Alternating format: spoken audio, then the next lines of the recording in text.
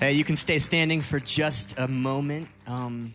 Let's bow our heads and close our eyes.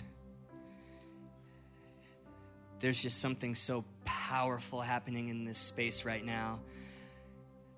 And I want to give you a moment between some music and a message just to be in it. Miracles can happen now because the Spirit of the Lord is in this space. The same God who calls every star by name, knows every hair on your head, knit you together in your mother's womb, has plans for you and a purpose for you, is calling you. And you can shift the atmosphere in any room you ever walk in. You have that right. You're a child of God, not a slave, not an employee. This is not a religion. He is your dad. Give yourself permission to simply just come and be a kid right now. Evidence is everywhere. The Spirit of the Lord is here. In Jesus' name, amen. Guys, we doing well? Are you well? Good. Well, welcome to church. You may take a seat. It is so good to see you here. If you have your Bibles, go straight to John chapter 20. We're not messing around. Go straight there right now. Anybody here for the first time? Anybody? Oh, come on. Hey, welcome. Welcome, welcome, welcome. We are imperfect people pursuing a perfect God. You just met Ethan a few moments ago, so there's my proof. You're my evidence. Evidence everywhere. Hey, if you doubt, if you ever ask the tough questions about God, you have a home at this church and you're in the right place at the right time. You're allowed to be in process at this church with your difficult questions, and God can handle them. And I want to show you that today, if that's all right with you. So John chapter 20, we'll read a few verses really quick. But Thomas, somebody say, but Thomas, sometimes called the twin, one of the 12, was not with them when Jesus came. So really quick, this is right after Jesus predicted and then pulled off his death and resurrection. This is a 40-day period where Jesus is walking around post-resurrection before he ascends back up into the clouds. That time period where 500 eyewitnesses who watched the guy die are now hanging out with him, including the disciples. But up until this point, one disciple, one man named Thomas, has not yet seen Jesus. The other disciples, they told him, Thomas, we saw Jesus, man. We saw the master. But he said, unless I see the nail holes in his hands and put my finger in those scars and stick my hand in his side, I won't believe it. 8 days later, his disciples were again in the room, and this time Thomas was with them. Jesus came through the locked doors. Another translation, he walked through the walls. Of course he did. Stood among them and said, peace be with you. Because why not? You're Jesus. You just conquered death. You walk out of your tomb with the keys to hell swinging around your finger. Where are my boys at? Oh, they're hunkered down in that locked house. No need to knock. I'll walk through the wall. Hey, Thomas. Hey, buddy. Did you need to see this? I'd have so much more fun with this if I were Jesus, but I actually love the picture of grace here that Jesus has for his friend, Thomas. He focuses all of his attention on one man, one doubting, hurting, broken guy, on Thomas. He says, take your finger, examine my hands, take your hand and stick it in my side. And then do not miss the tone here. Don't be unbelieving. Believe. So today is for anybody who's ever had doubts about God, who's ever asked the tough questions about God. Your pastor's hand is up. One reason I'm proud to be a Red Rocker, I think this church does a great job of proving pastors don't wear capes. And I'm just hoping to further that agenda today. So if that's you, you have a home at this church. If you've got friends who ask the tough questions, friends who doubt, today is for you. I'm telling you, God can handle your doubts and your tough questions. He's a big boy. The biggest boy that there is, he can handle it, okay? And it's my personal opinion, Thomas gets a bad reputation in the church. Don't be like doubting Thomas. Thomas, we're not mad, we're just disappointed. Have more faith and believe, Thomas. And we quote the words of Jesus without the tone of Jesus or the relational equity of Jesus, which is a very popular practice nowadays. But do not miss the heart here. I'm telling you, I know beyond the shadow of a doubt that Jesus will walk through your locked doors of doubt and fear and insecurities to meet you right where you are. And if you doubt or if you ever question, he'll give you something that you can see and that you feel. I think God knew we would need that, which is why there's the evidence for his existence that you need no faith to see. You just need eyes. It's all over creation. Romans chapter 1. Verse 20 says this, for since the creation of the world, God's invisible qualities, his eternal power and divine nature have been clearly seen in the visible, being understood from what has been made, so that people are without excuse. Creation, in my opinion, points to a creator. The natural reveals the supernatural, right? So do you doubt? Do you need something that you can sometimes see and feel? Well, I pray that church for you would build your faith today. I've been praying on your behalf. Did not ask for your permission. That Jesus would show up and walk through your locked doors of fear and doubt, insecurity and questions, and meet you right where you're at and show you that there's evidence for his existence everywhere. And so if you're taking notes, that's what we're going to call this message. There's evidence everywhere. So God, once again, meet us here. We believe, Jesus, help our unbelief. Divinely persuade us, whether it's for the first time or the 100th time, how real you are, how good you are, and how close you are. In Jesus' name, amen. Amen. Kyle, you did this to me at the 9 o'clock too. You're looking, I can see it in your eyes. You're daring me, challenging me to name the first 20 elements on the periodic table in order, just for some science cred before we move on with this sermon. And I can see you're not gonna let up about this. So, okay, I mean, I'm not prepared for this, but hydrogen, helium, lithium, beryllium, boron, carbon, nitrogen, oxygen, fluorine, neon, magnesium, aluminum, silicon, phosphorus, sulfur, argon, potassium, calcium. Bam, there it is, the first 20 elements.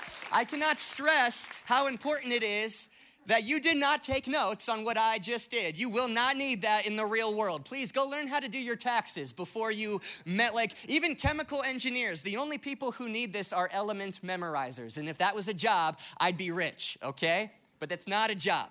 However, I just wanted to build some street cred. Is that right? Some science cred? Maybe that's the opposite of street cred. I'm not sure for this sermon, and you're going to see why in just a few moments. But I love science. I have ever since high school, and that's because I had a teacher who is a hero of mine. Teachers are heroes, and I had one such teacher. His name was Mr. Ryan. He was my chemistry teacher sophomore year, my AP chemistry teacher junior year. I loved it so much, I took that class again, and I remember so vividly one day in AP Chem, we had a free day.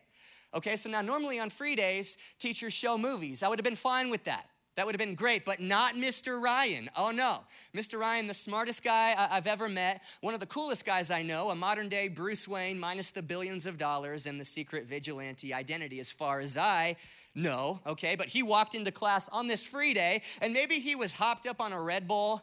Maybe he was super jazzed about his fresh, brand new pack of chalk that he just bought at Staples. That got him going.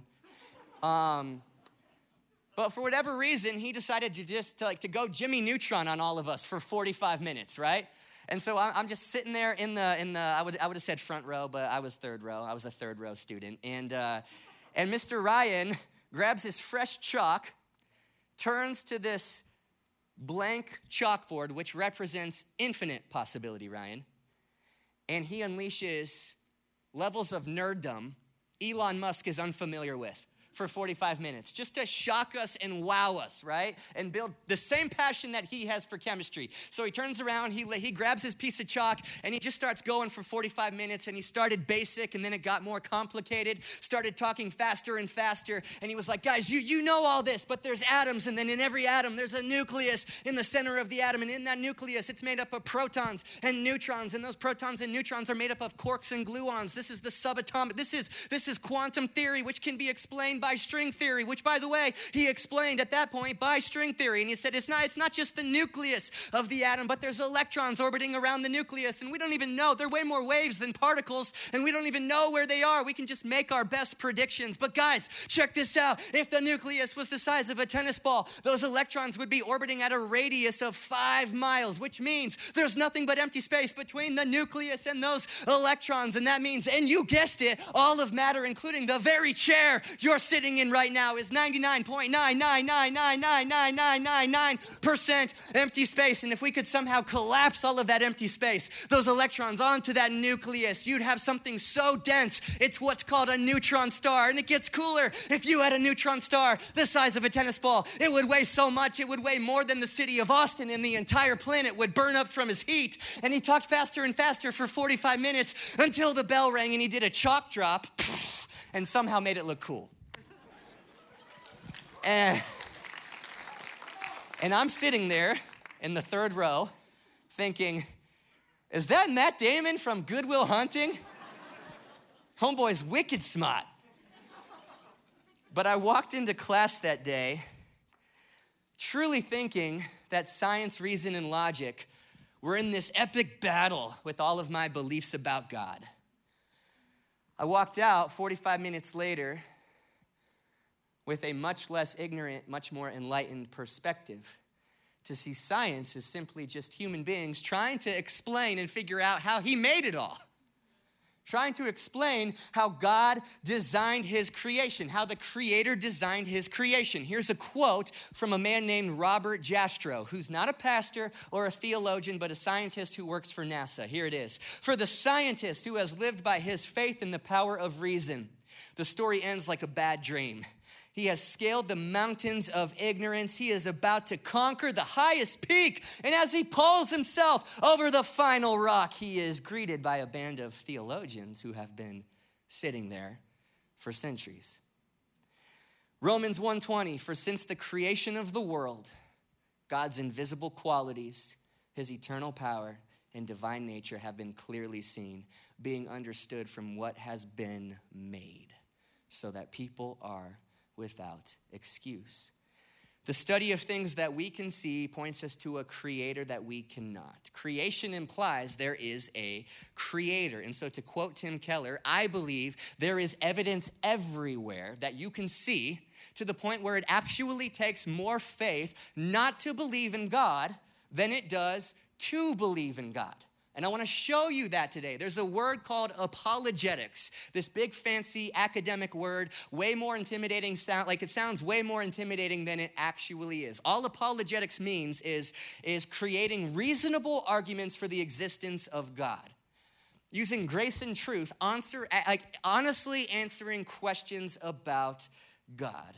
And so let me show you what I mean. You've got questions, you've got doubts, so do I. Like Thomas, every once in a while, you guys, you just need to feel and see something tangible that you can experience with your 5 senses. I want to show you that today. We've got a few minutes. I want to ask and answer 2 questions, okay? I want to ask and answer 2 questions to show you that there is evidence everywhere. So here's the first question. Number 1, why is there something rather than nothing? I know that's super philosophical sounding. Don't think too hard on that. Something will pop, and I've been there. It's not fun. Why is there something rather than nothing? Why are you here, Kyle? Why are you here when you could not be here? I mean, existing. Why am I here? Why is the universe here? Because everything that exists needs an explanation for its existence. And so at the 9 a.m. service, my 8-week-old, Kinsley Jane, she was here. It was her very first church service. It was really, really special. So Kinsley was in this room a couple of hours ago. Kinsley Jane, my 8-week-old daughter, she exists. And the explanation for her I guess we know the explanation for Kinsley Jane's existence, right? You have an iPhone in your pocket or an Android. I'm not trying to be divisive or offensive here. You have an iPhone in your pocket. It has an explanation for its existence, a team that designed it and a factory that made it. But what about the universe? That's my question. What caused that? What made that? Because scientifically, you cannot say that something came from nothing. Philosophically, you can't do that either. You'd be better off believing in magic than you would to say that something can come from nothing, because at least with magic, you have a magician and you have a hat to pull a rabbit out of that hat.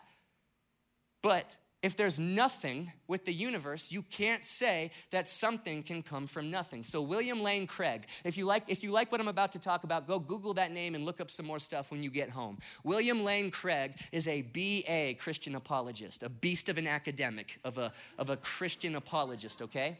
Another man, Sam Harris, is a very, very well-known atheist, very smart, very witty. I like him. I don't know if that's okay to say in church. Like we know atheists are not the enemy, right? He's a human being and he's brilliant. And Sam Harris will debate William Lane Craig a lot. And Sam Harris is quoted saying this about William Lane Craig. He says, William Lane Craig puts the fear of God into the atheists that he debates who don't even believe in God. This guy, William Lane Craig, he took something called the Kalam cosmological argument. Don't worry about remembering that. I'm just citing my sources. He took the Kalam cosmological argument and popularized it and modernized it and basically just made it accessible and created something called the contingency argument. This is the contingency argument. Not as difficult as it sounds. Whatever begins to exist has a cause. The universe began to exist. Therefore, the universe must have a cause. And that cause cannot be part of the universe. It must be outside of it. And it must be non-physical and immaterial.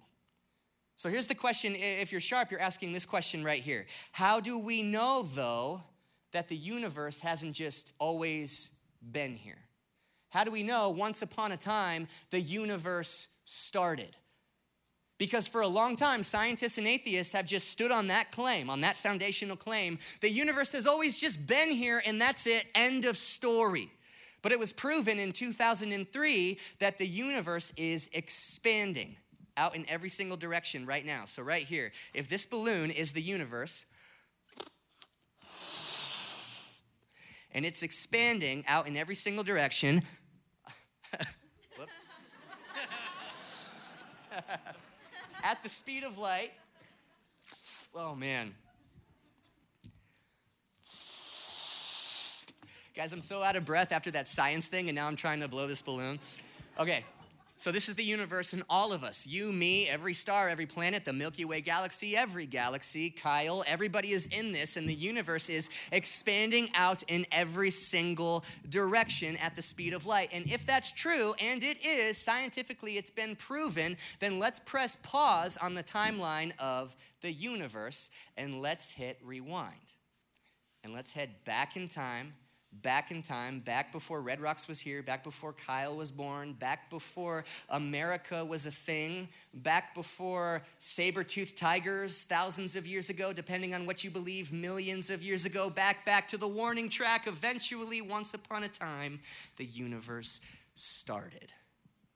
Now, scientists and atheists can no longer make the claim, the universe has just always been there, so nothing created it, because it's been proven the universe has a beginning. And if that's true, and something can't come from nothing, and everything that exists must have a cause for its existence, then what caused the universe? What caused it?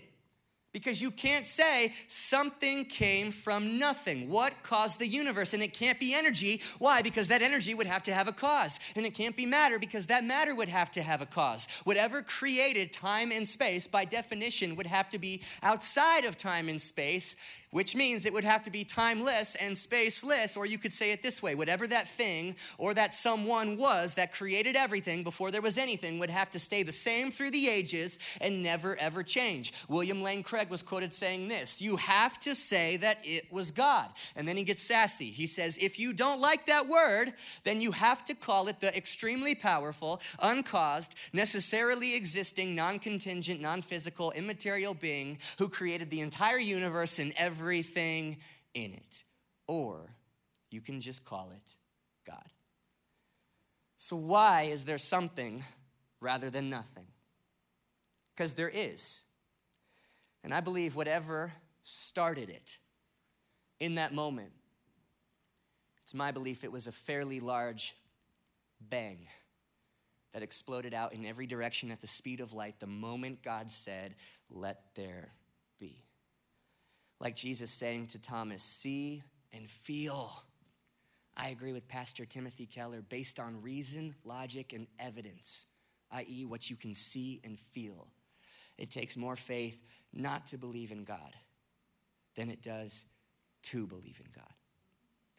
That's the contingency argument. Let's do one more just for fun. The moral argument.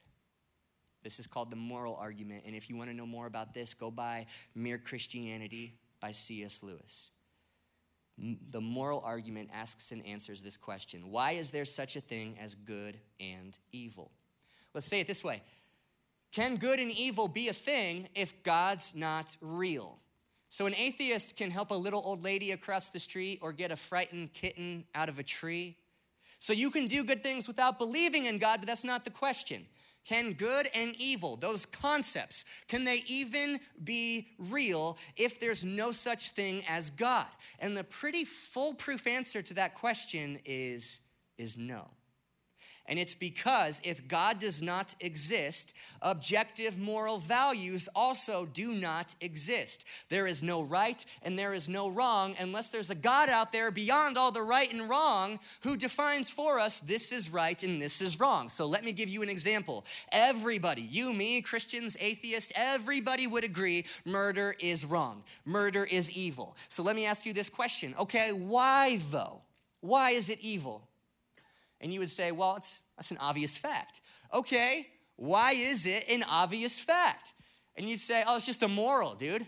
Okay, well, we'll follow the breadcrumbs. Where does that moral come from? What is that moral attached to?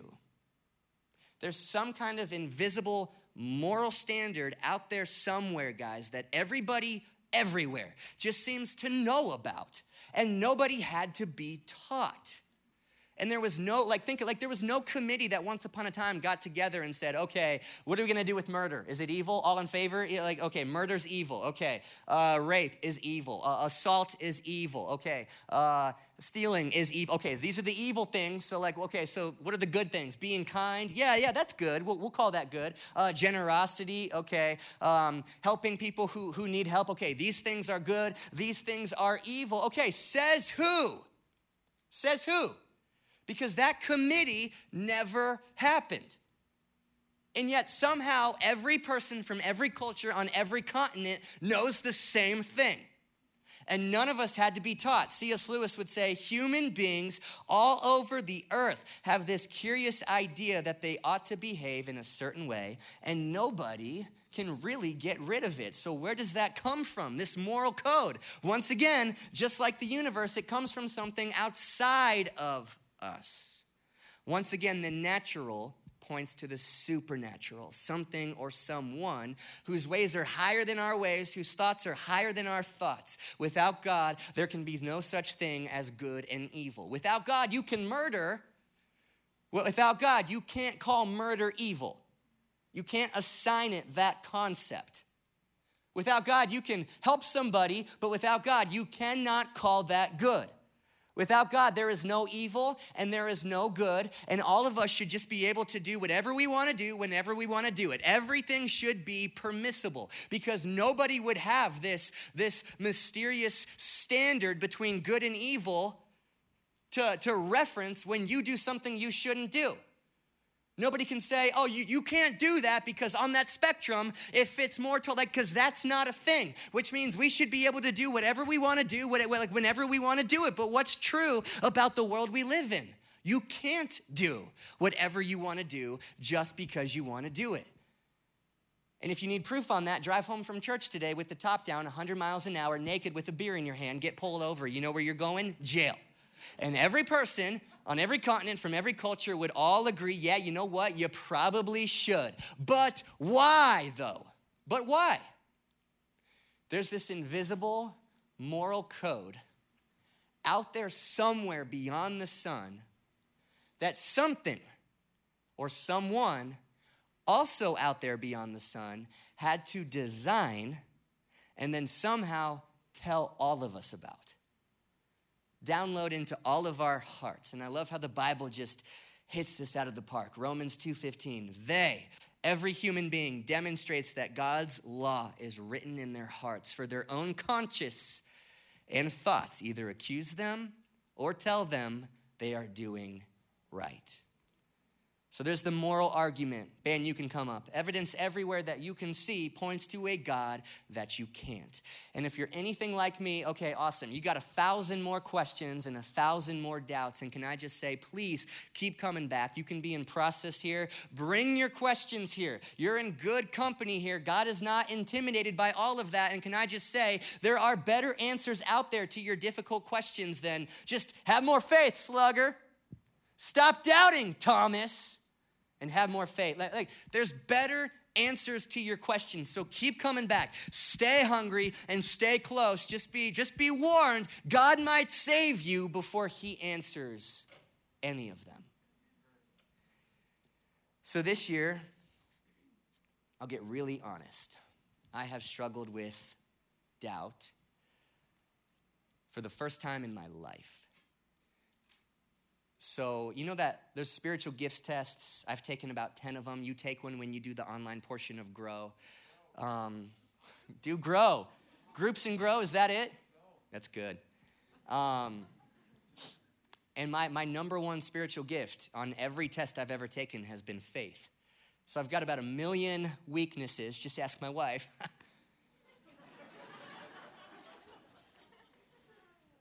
But faith has never been one of them.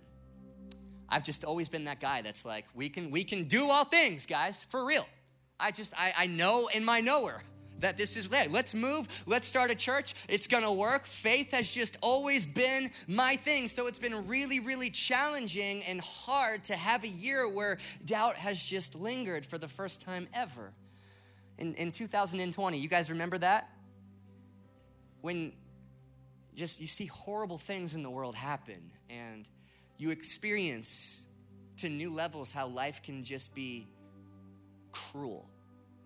And you watch adult Christians who claim their number one mission is to love their neighbors say horrible, horrible things. And you just start to watch it and go, man, are we really for real? Am I crazy? God, are you really there?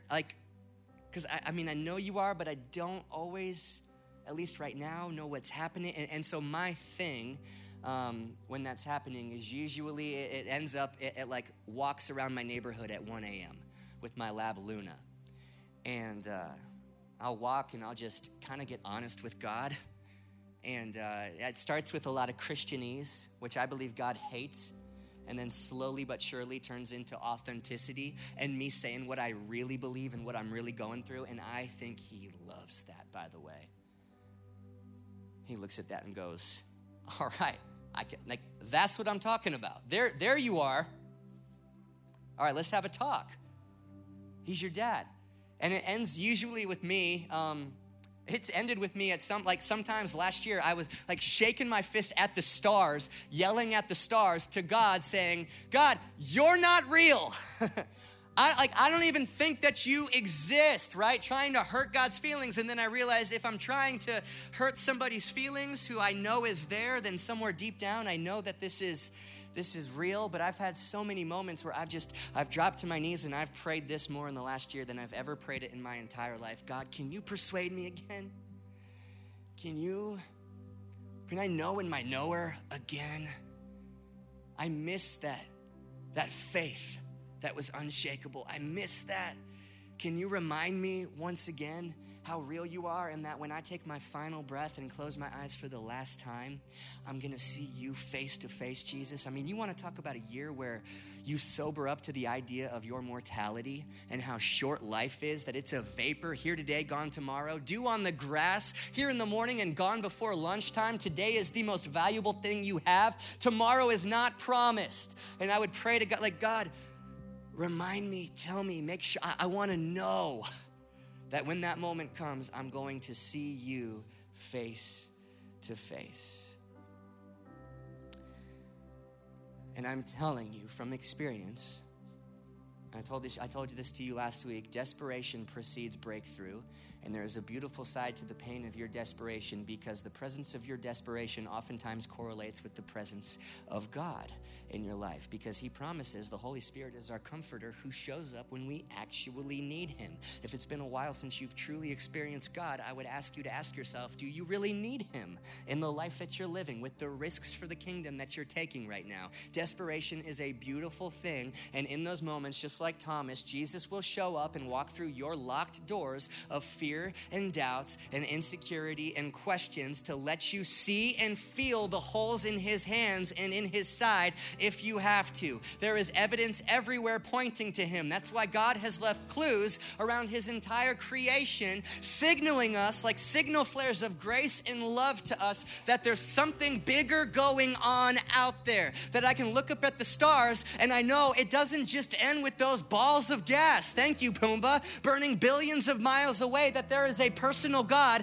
out there beyond even the farthest constellation, but he's not just out there, he's also in here, and he numbers every single star and calls them by name, and at the same time knows every hair on my head.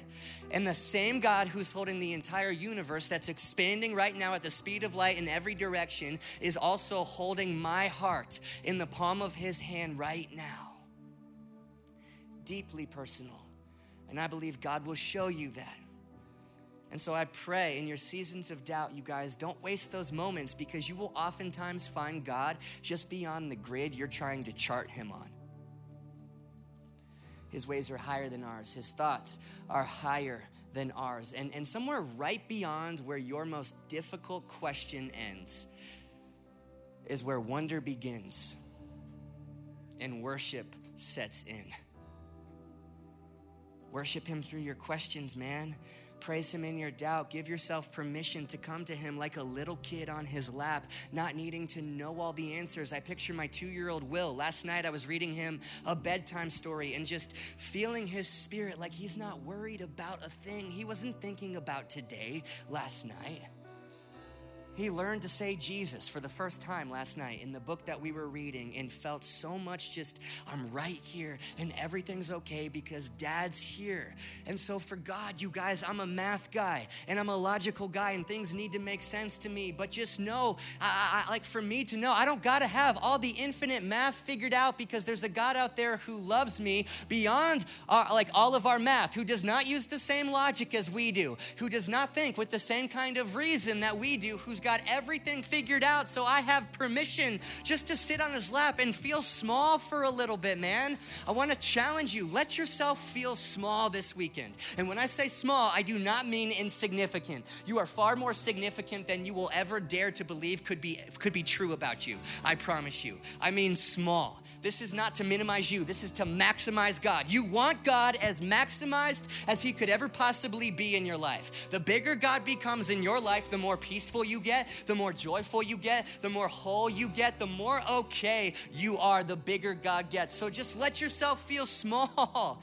Like you're standing in front of like the Rocky Mountains with all of its imposing grandeur, or in front of the ocean in all of its horrifyingly majestic power, where I know that thing could kill me in moments if it ever wanted to. I see God in those kinds of things. I see the evidence of God in the joy and the innocence of my son. I see evidence of God when mercy is carried out and when justice is carried out. I see evidence of God when I'm officiating a wedding up there at the altar with two people who are are so attached and in love with each other. And I'm trying to explain this mysterious and powerful concept called love that brings two people together that you can't explain with string theory or the elements on a periodic table. I see God when people who are in pain still praise him. I see God when people who are just going through it, who are sick, still talk about his goodness. I see the evidence of God in the fact that one little poor Jewish carpenter who was born as a baby in a cave 2,000 years ago with no Instagram account, who never tried to immortalize himself, who never made a statue of himself, who never forced a single soul to follow him, has somehow started a movement that is becoming a global blazing wildfire that can't be stopped and is gaining more and more people with each passing moment. I see evidence of God in the fact that billions of people just like this are gathered in churches just like this all over the world in every single country to worship a God that they can't even see. To me, I think about that and go, man, this must be like, let the faith of the people around you build yours when you remember the fact that everybody in this room is somehow feeling and experiencing the same thing that you're feeling and experiencing. Like, how do you explain something like that? There is evidence for him everywhere, you guys, everywhere. Even when I feel like Thomas and I don't know what I believe, you know what Thomas did right? He stayed close.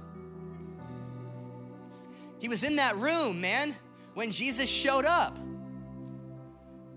If Jesus showed up to walk through the doors to let you see and feel something real, would you be there? You're here today. You're staying close.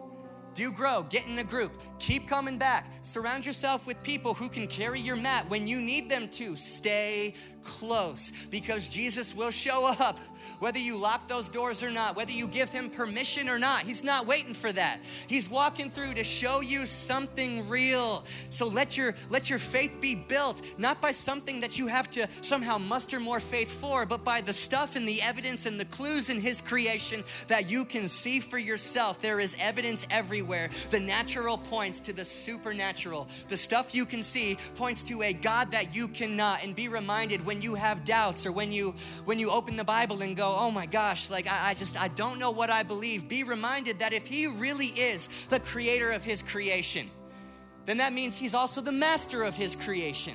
And that means he can defy the laws of his creation anytime he wants to. The laws of science, the laws of, like he made all of that. So he can defy them whenever he wants and part the Red Sea just because he wants to and stop the flow of the Jordan River just because he wants to and stop the rotation of the literal earth so the sun stands still in the sky for a 24-hour period just because he wants to and put on flesh and bone and come to this planet to walk on water and multiply food and heal people just because he wants to, and then be crucified and put in the ground, but then walk out of that ground and walk through a locked door to say hi to one friend just because he wants to. Church, we have a supernatural God, and his ways are higher than ours, and his thoughts are higher than ours. He's beyond even the farthest constellation, but he's here right now. Let yourself be enveloped in the mystery because you can't worship a God that fully makes sense to you.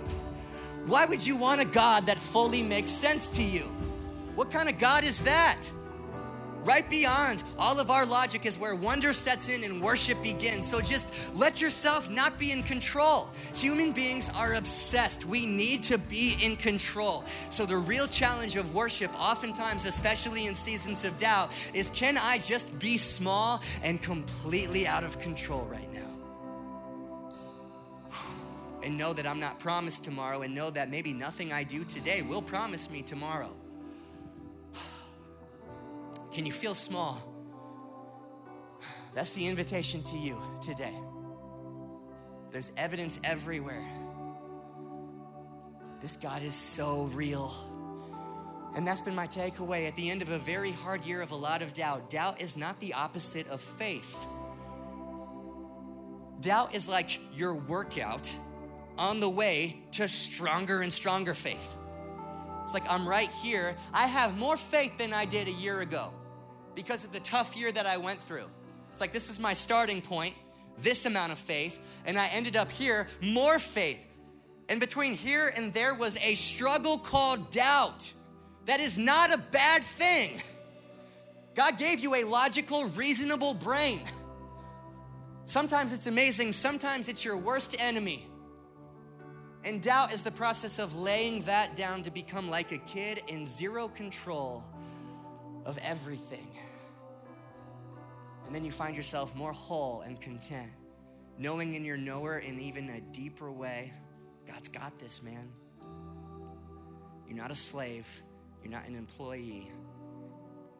He doesn't need you to impress him with your ability to believe or all the stuff that you do. Sit on his lap and let yourself be small and let your God be in control.